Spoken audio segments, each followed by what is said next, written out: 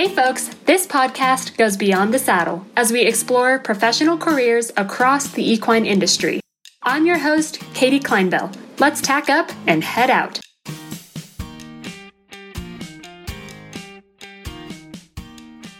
Award-winning freelance equestrian photojournalist Nancy Jaffer produced a weekly horse sports column for the Star Ledger of New Jersey for 43 years. It was the largest paper in the country to feature such a weekly column about the equestrian scene, in addition to Nancy's event coverage from competitions around the world. Nancy covered 9 Olympics, every World Equestrian Games since they began in 1990, and standalone show jumping world championships in 1982 and 1986. She has also written about more than 20 World Cup finals in show jumping and dressage, and reported on the National Finals Rodeo a number of times. After her work with the Star Ledger wrapped up, Nancy started her own website. She continues to freelance for various websites and publications, including Practical Horseman and Horse and Hound. She has several books to her credit, including Riding Through with Debbie McDonald, and edited the U.S. Equestrian Team Foundation's Ride for America and Riding for the Team, which came out in 2019. Nancy, thanks so much for joining the podcast today. Well, it's a pleasure, Katie. Thank you for having me. Absolutely. Well, before we started our interview, I asked you to prepare 2 truths and 1 lie so we can play our game. So I'm going to have you go ahead and read those 3 statements in any order, and I'm going to try to guess which one's your lie.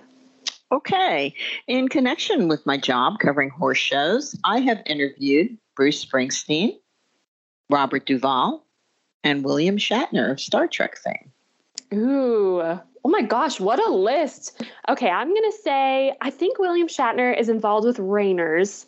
So I'm going to say that the lie is you have not interviewed Springsteen. Wrong.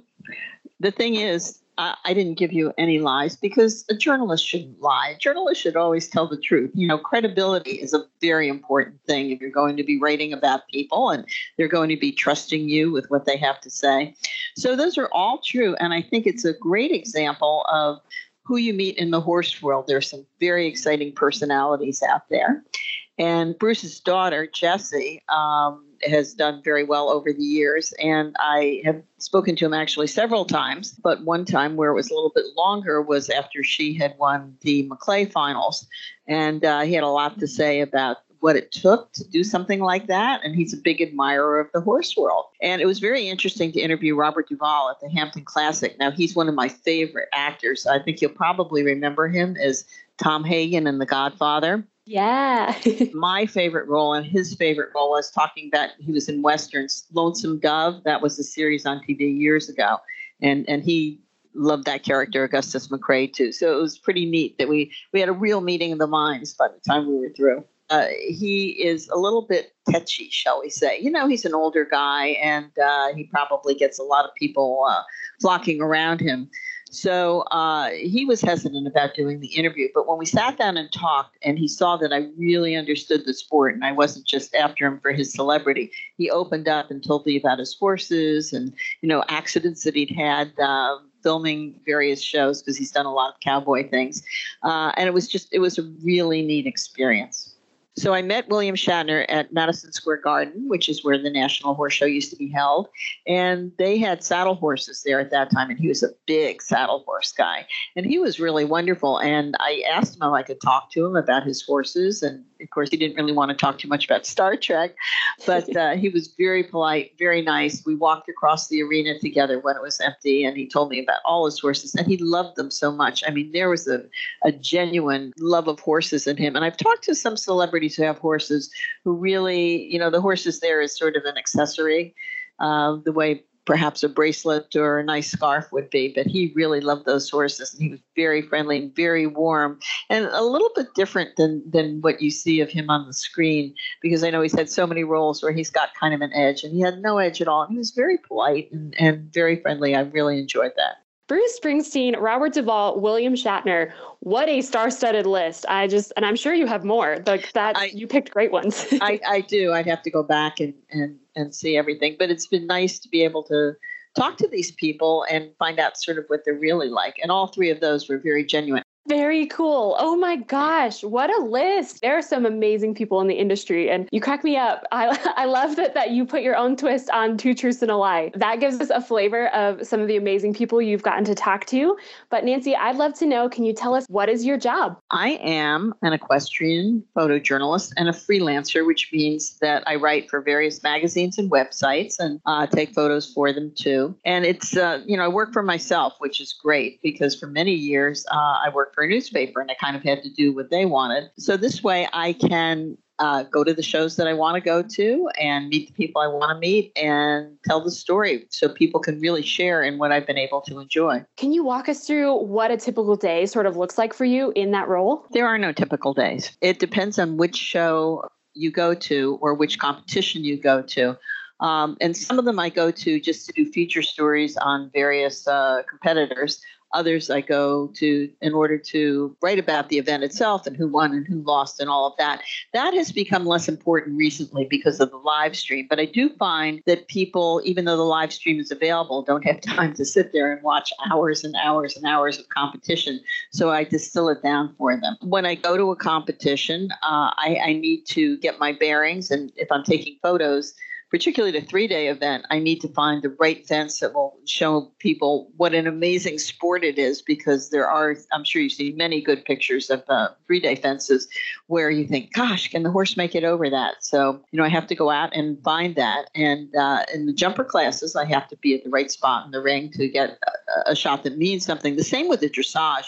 And dressage is difficult because you cannot portray the horse at less than its best. People get very upset. So if they're doing passage and one leg is a little bit higher than the other leg, and that's the same with the hunters, the legs have to be even as they go over the fence. So you take a lot of pictures. I mean, like at a typical competition, I'll take hundreds, if not thousands of pictures. And then afterwards, depending on deadlines, if I'm working for a publication that wants immediate coverage, I have to sit down and crop the pictures and make sure the color is okay and send them out and then write a story. So it's not only the day of the show, what I do, it's into the night and sometimes into the next morning. Well, it sounds like, especially on those tight turnarounds, that's grueling. But it sounds like, too, you have kind of a nice balance because you get to spend time, at the event, in the field, in person, doing fun things, experiencing them firsthand. But you also have, of course, computer time, editing the photos, writing the stories, making sure those conversations happen. So would you say there's some fair balance there? Yeah, I think I spend more time in front of the computer than I do in front of a jump, but because there's so much to do. And it depends on the demands of whoever I'm working for. If somebody wants a lot of pictures, then that's a lot of time. If they just want a short story in one picture, that's something different. And then I can go out and get something to eat or take a nap or do whatever after I finish. Can you give us just like a short list of some of the publications that you've written for? Oh, gosh. Linnea Peak, which is the Equestrian Yearbook, which did not come out for 2020 since there were so few equestrian events. Horse and Hound in Great Britain. Practical Horseman, of course, which is one of my mainstays. Equus. Dressage Today. Horse Sport. Which is a Canadian website, but people from all over the world look at it. I'm just trying to think. There are so many that I've done, and also I do books. My latest book, which is called Riding for the Team, came out through the U.S. Equestrian Team, and it is a compendium of stories of people who won medals at various events under the international banner of the U.S. Equestrian Team Foundation and the U.S. Equestrian Federation. So it's all the big names that you've heard of: Laura Graves, and in the dressage world, and in show jumping, of course, McLean Ward, and in eventing, Boyd Martin, who is one of my favorites. He's always outspoken. He has some great stories. We had to edit his story down because there was stuff in there you could not put in a book. And so that was a very rewarding project. And we did that with an eye toward having it come out right before the Olympics. So it was published in the fall of 2019, and we were all set to promote it. And we did autograph parties and things of that nature. And then no Olympics last year. Oh, man. Yes. But now, we can promote it for the Olympics this year. But of course, there's a question as to whether they'll be held. Sure. Still. Fingers crossed. Everybody hold your breath and think positive thoughts. Absolutely. Wow, what a star-studded list. Oh my goodness, you have written for the best of the best and written about the best of the best. That's amazing. Well, it's been a very, very rewarding career. As I look back on it, I think, gosh, I was privileged to do all the things that I did, cover so many Olympics, all the way from China to Australia, everything in between. But my favorite was actually the 1984 Olympics in Los Angeles. It's just there was such a great patriotic feeling there, and it was beautifully put on. So that was fun, even though I didn't travel outside of the country for that. That's cool. And probably an unexpected answer. You've been everywhere. You've seen all these huge shows all over the world. And just knowing that big show here right in our hometown, home country, is the one that gives you the most goosebumps. That's awesome. Yeah, I just have the best memories from that. And everything was exciting because they had sort of a new approach there. It was really the transition from the old-fashioned Olympics to a new, brighter, younger kind of thing. At the closing ceremonies, they had breakdancing, and I still remember the lead from my story about the closing ceremonies was something like, it was a great night for brotherhood and breakdancing. And I had no idea at the time that breakdancing would actually become a quote-unquote sport, and they're going to be having it at the 2024 Paris Olympics.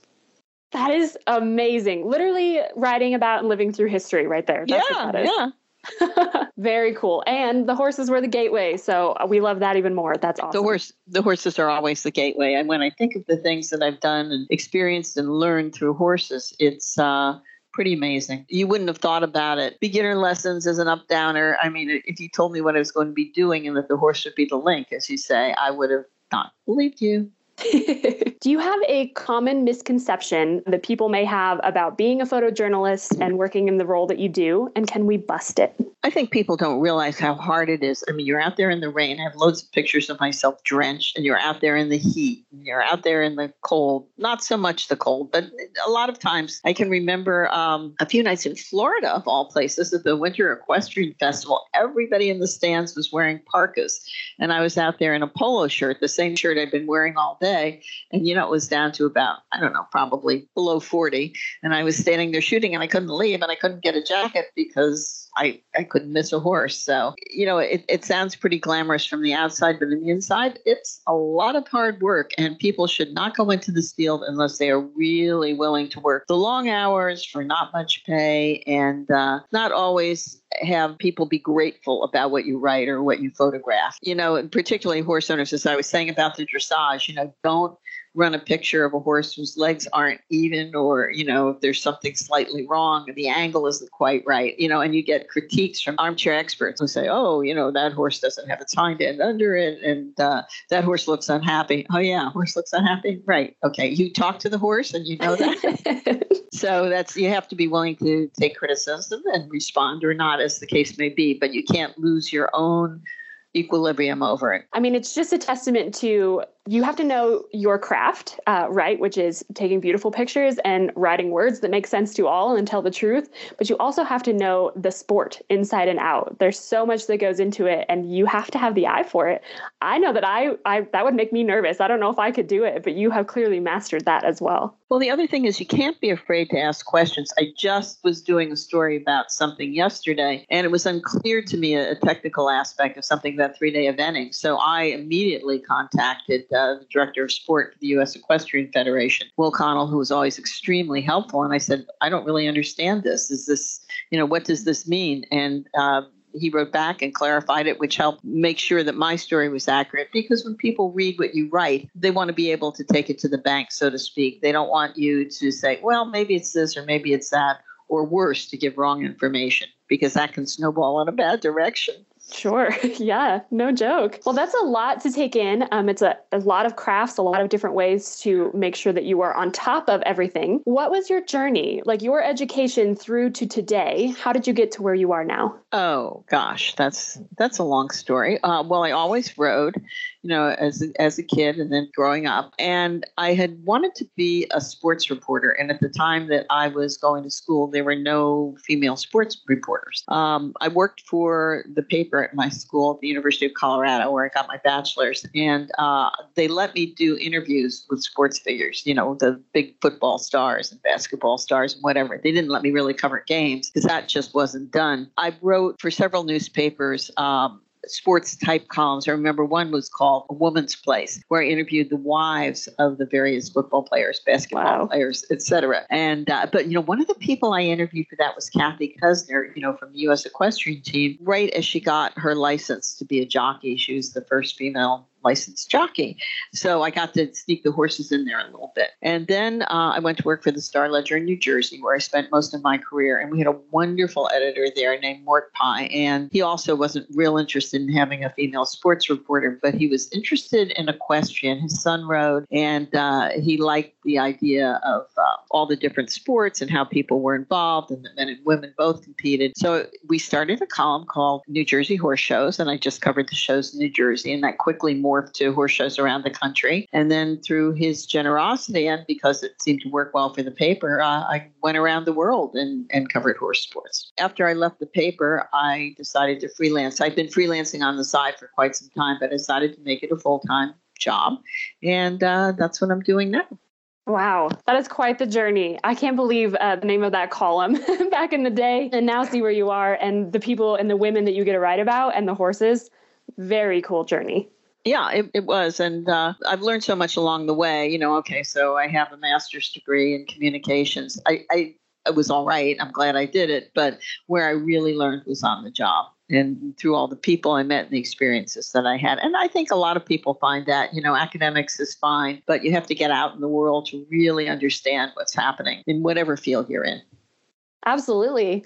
I'm curious where your photography skills came in. Did you take a class, or is that one of the things you picked up on the road too?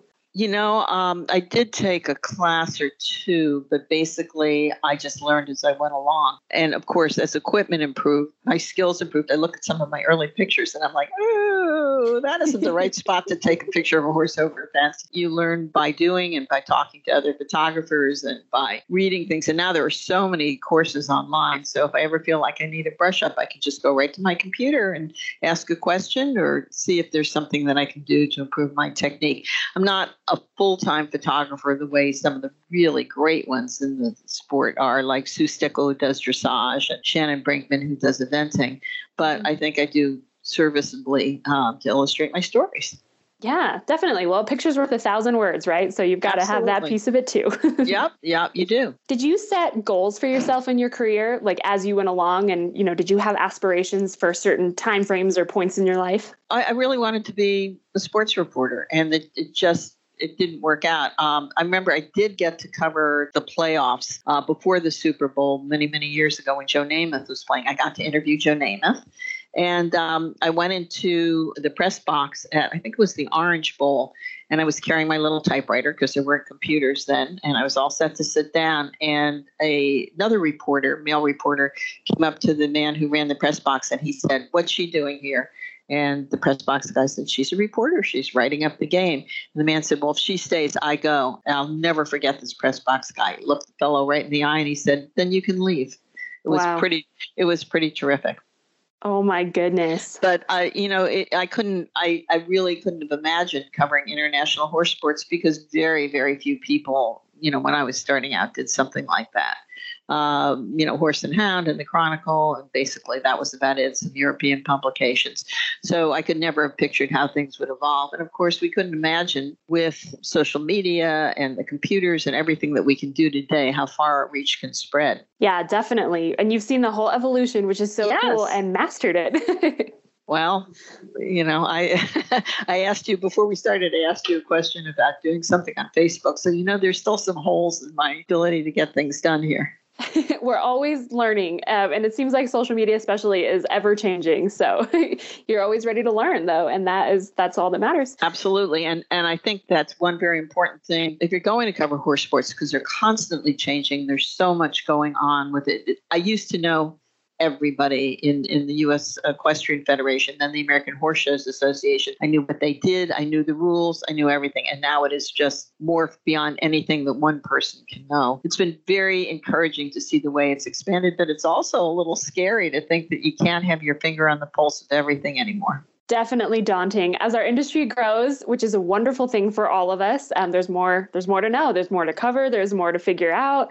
I hear you. I absolutely hear you. Do you have any professional goals for your future? Like looking ahead, is there anything that you're looking forward to or that you want to achieve still? I think I'd like to do a few more books. I did one book, one of my favorites, with Debbie McDonald, who's now the dressage coach for the U.S. It was called Riding Through, and it was a how-to book that was combined with her biography, which was she had a very interesting life and how she got to where she was, riding in the Olympics from a little girl, who could barely afford to have a pony. And that's sort of inspirational for all of us. So I really enjoyed that and getting to know Debbie. And it's very interesting. Just a little side note. I went to Idaho, which was where Debbie was living, to work on the book. And she at that time had a young working student named Adrienne Lyle. And Adrienne was lovely. And I could see that she had a great future ahead of her. But I never dreamed that when I was at the 2012 Olympics, Adrienne would be riding there. So it's kind of neat to have known Adrienne. And she's one of the favorites for our Olympic team if we go to Tokyo this summer. Yes. Oh, that is amazing. Go, Adrienne. Everybody's fingers crossed for Tokyo. Hold our breath and make sure that all goes through and that she can go and represent us for sure. Exactly. Yeah, she's a wonderful person. But it's neat to have known her, from the start. And that's one of the great things. When you're around for a long time, you have a history with people, and that means a lot. Yes, definitely. Absolutely. Well, you've given us some great advice, little nuggets kind of along the way, but I know that you have a lot to share with us. Well, what is one thing that you wish you had known when you began your career? I wish I had taken advantage of spending more time with some of the elderly people in the sport and getting their stories, because some of them went back to the cavalry when the U.S. had show jumping teams. And I knew them and I know a little bit of their stories, but boy, I would have done a whole lot more, because so much of what they thought and did is lost to history now. And I really regret that. I think if I had paid a little bit more attention, I would have realized the value of everything that they said. Definitely. And had those stories then in your own words to go forward and live on for, the next generation and generation after that.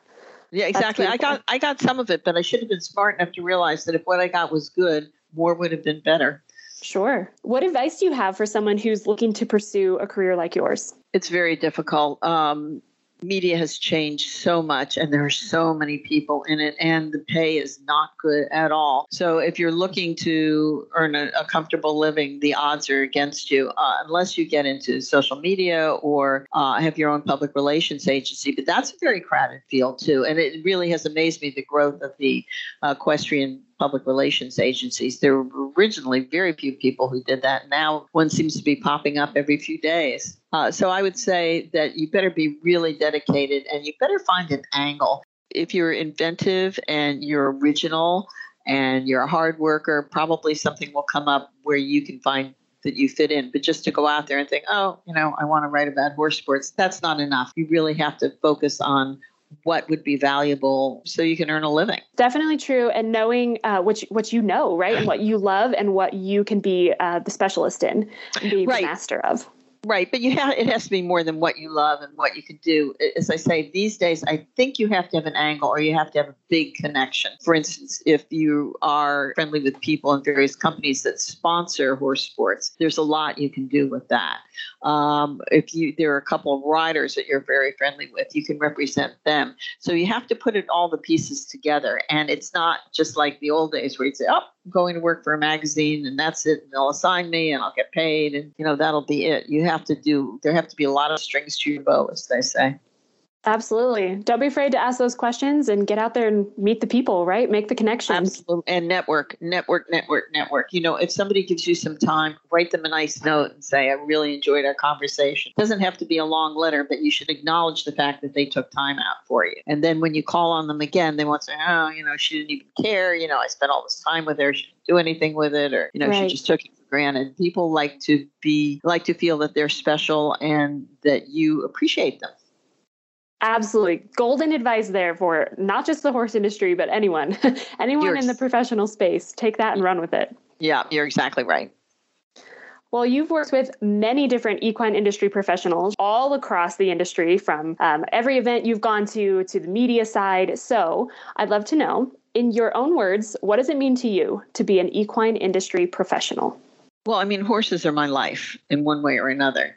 So it's what I do. It's just, people often ask, you see on some of these silly TV shows, a word that identifies you. I'm from France, or I'm Roger's wife, or I have a business decorating ceramics, something like that. And the only thing I can think of when people say, a word that identifies you is horses, my connection with horses and the horse industry. Amen, sister. I think we all can definitely relate to that. There's nothing that's more encompassing for what I love, what I do, so many of us do and love than horses. Well, let's talk about horses. I know that you used to ride and compete yourself. If you still do, you've got horses. I want to hear about them. So tell us about the horses that have been in your life. Well, I've had all kinds of horses, from backyard horses to jumpers. And I was just thinking about one of my favorite jumpers. He's a horse named Chenonceau, named after a castle in France. And we actually got to see the castle, which was pretty neat. Yeah. But I won a trophy at the Chester Rotary Show, which was a big deal for us out here in New Jersey. And I was very excited. I remember I was invited to dinner afterwards, and I took the trophy with me and put it on the table because I'd never won anything like that. And it was a beautiful silver bowl. It was a challenge trophy, so you had to win it 3 times. And I think I did not go in that show again after the year that I won it. But Mary Chapeau, who'd been on the U.S. equestrian team, who was married to Frank Chapeau and the mother of Wendy and Laura Chapeau, did compete there, and she won it a few times. And one time when I was at the Chapeau's house, I saw my trophy. I saw my name engraved on it, and I saw it on the table, and I thought, oh, they had so many trophies. They had, dozens and dozens and dozens of trophies, and I'd only had that one trophy. And I hate to say it, but I felt a little sad. But your name's on it and it lives on, proof that you won it. Exactly. And hopefully they put a flower arrangement in it or something like that. And so that was fun doing the jumpers. And I also did 100 paces and a little bit of eventing and a little bit of dressage, all of which has helped me in trying to understand what the people I write about do. I mean, obviously, it was never even close to their level, but, it gave me an idea of the mechanics and the heartbreak and the triumphs and all of that and on a smaller scale. And I still have a horse, but I have absolutely no time to do anything. I barely have time to ride. And in the winter, we don't have an indoor ring at the barn where I am. So, I really just go to the barn, groom him, and maybe lunge him once in a while. That's about it. In the summer, I try and ride more. I try and get out just on the trails if I can a little bit. But when I travel a lot, although I haven't been traveling as much with COVID, of course, it's really hard to spend time with a horse. It's a huge responsibility, and he gets very good care. And I check on him, even if I just go there for half an hour and make sure everything's okay and groom him and check everything. It's still a little bit time consuming, but I love it. It keeps me in touch. It's my anchor for what I do when I deal with people that are in the stratosphere of the horse world. I'm on the ground floor. I love that. That's perfect. And hey, even 30 minutes is barn therapy, right? That's what I like to call it. So it's good for the soul. Absolutely. I know that you have a ton of stories from your own experiences as well as from your experiences on the road with your career. But I wonder if you can share your most memorable moment with horses. Boy, that is just so tough because really my most memorable moments aren't mine, except for winning that one trophy. They belong to other people. It was seeing the U.S. team do so well. I'm going back to the Los Angeles Olympics to see the U.S. team win gold in the show jumping and in the eventing it was great because I knew everybody on those teams and it was at home and there was a huge crowd.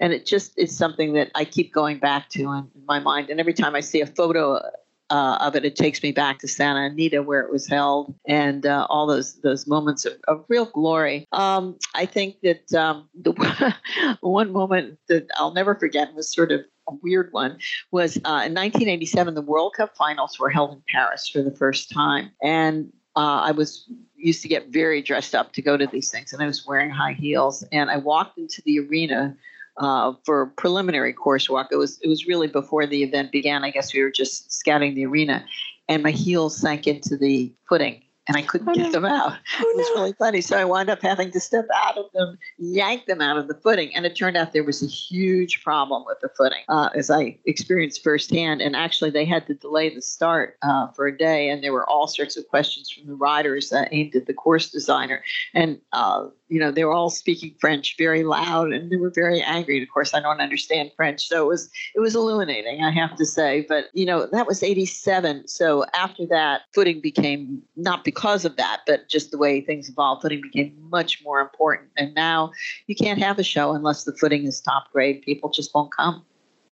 Absolutely. Well, and you got to experience that firsthand. That's so funny. Yeah, yeah, exactly. And, another event that was lots of fun was going to Hong Kong. During the Beijing Olympics, horses could not compete in mainland China because of some sort of disease. I can't remember what it was now. So they had all the equestrian portion at a racetrack in Hong Kong, and the ring was beautiful. And they had the show jumping at night because it was so hot there during the day, so hot and humid. It wasn't much cooler at night, but a little bit. And the horses were competing against a backdrop. You could see the skyline of the lights. It was just amazing. So now every time I hear of the terrible things that are going on in Hong Kong, it breaks my heart because the people were wonderful. The city was fantastic. And, it was such a privilege to be there. It was so unusual and so exotic. That sounds magical. Just hearing you describe like the twinkling lights behind the horses and competing like that, that sounds so, so wonderful. Yeah, and another great Olympics was Sydney in 2000 in Australia, because really Australia is so fun. And I love seeing all the different animals and all the different birds and things of that nature, in addition to the horses, of course. And seeing David O'Connor, with whom I'm very friendly, win the individual gold medal in eventing and carry the American flag around the ring during his victory gallop, that was just a fabulous thing. Can you just put me in your suitcase and take me with you? My suitcase is so heavy, and people always laugh at me because I walk around with an enormous bag full of cameras and computers and all of that. But you know what? Those are the tools of the trade, and you need them. Absolutely. You can't do it without it. So you've got to take it with. But just maybe roll another one alongside and I'll be in it. Don't mind me. Okay. Actually, if you want to come and carry the cameras, that would be a big help. There we go. Yeah, put me to work. Oh, you bet. Oh, Nancy, it has been delightful getting to talk to you and hear your stories. I am very positive that we could talk for a very long time, and you could just talk my ear off about all the things that you've done and seen, and I would just gladly, with stars in my eyes, listen. So thank you so very much for coming on the show and for sharing all these with us. I know the audience is going to want to connect with you and check out all of the things that you have done and written and seen and been to. So where's the best place that our listeners can connect with you? Probably my website, which is www.nancyyaffer.com. A lot of it is New Jersey because I still am based in New Jersey, but I do things from all over the world. So take a look and see what you think. Well, and just to wrap it up, can you leave us with something to think about, your favorite quote, something for everyone to dwell upon as they listen to this episode and think back on our conversation with you, Nancy? Well, it's a new favorite quote, and it takes some explanation, but the quote is, "You can only eat so much snake." Okay, well, I have to explain it. Yes, please do. I was watching something on television about a man who hunts pythons in the Everglades. The pythons have taken over the Everglades. They've eaten all the small animals, and they are a real pest. So he earns a living by killing the snakes, and he eats them too, he said. But he was being interviewed, and he showed the interviewer the head of a snake that he captured. And the interviewer said, "Did you eat that snake too?" And the man said, "You can only eat so much snake." And I thought about that. I love the way he said it. He was a real character. But to me, it says, don't overdo. Don't push too hard. Keep things in moderation. I love that. There's so much wisdom in that, and so many ways that you can take it and apply it to your own life. So that is a perfect way to end the episode. Terrific. Thanks for riding along. Know someone that would be great to interview? Have questions you'd like answered on the podcast? Send me an email at beyondthesaddlepodcast@gmail.com or join the conversation on social media. You can connect with us and learn more about the Beyond the Saddle podcast by following us on Facebook and Instagram at Beyond the Saddle Podcast. Find more episodes anywhere that you get your podcasts, such as Apple Podcasts, Spotify, iHeartRadio, Stitcher, and more. Beyond the Saddle is a production of the Equine Podcast Network, an entity of Equine Network, LLC.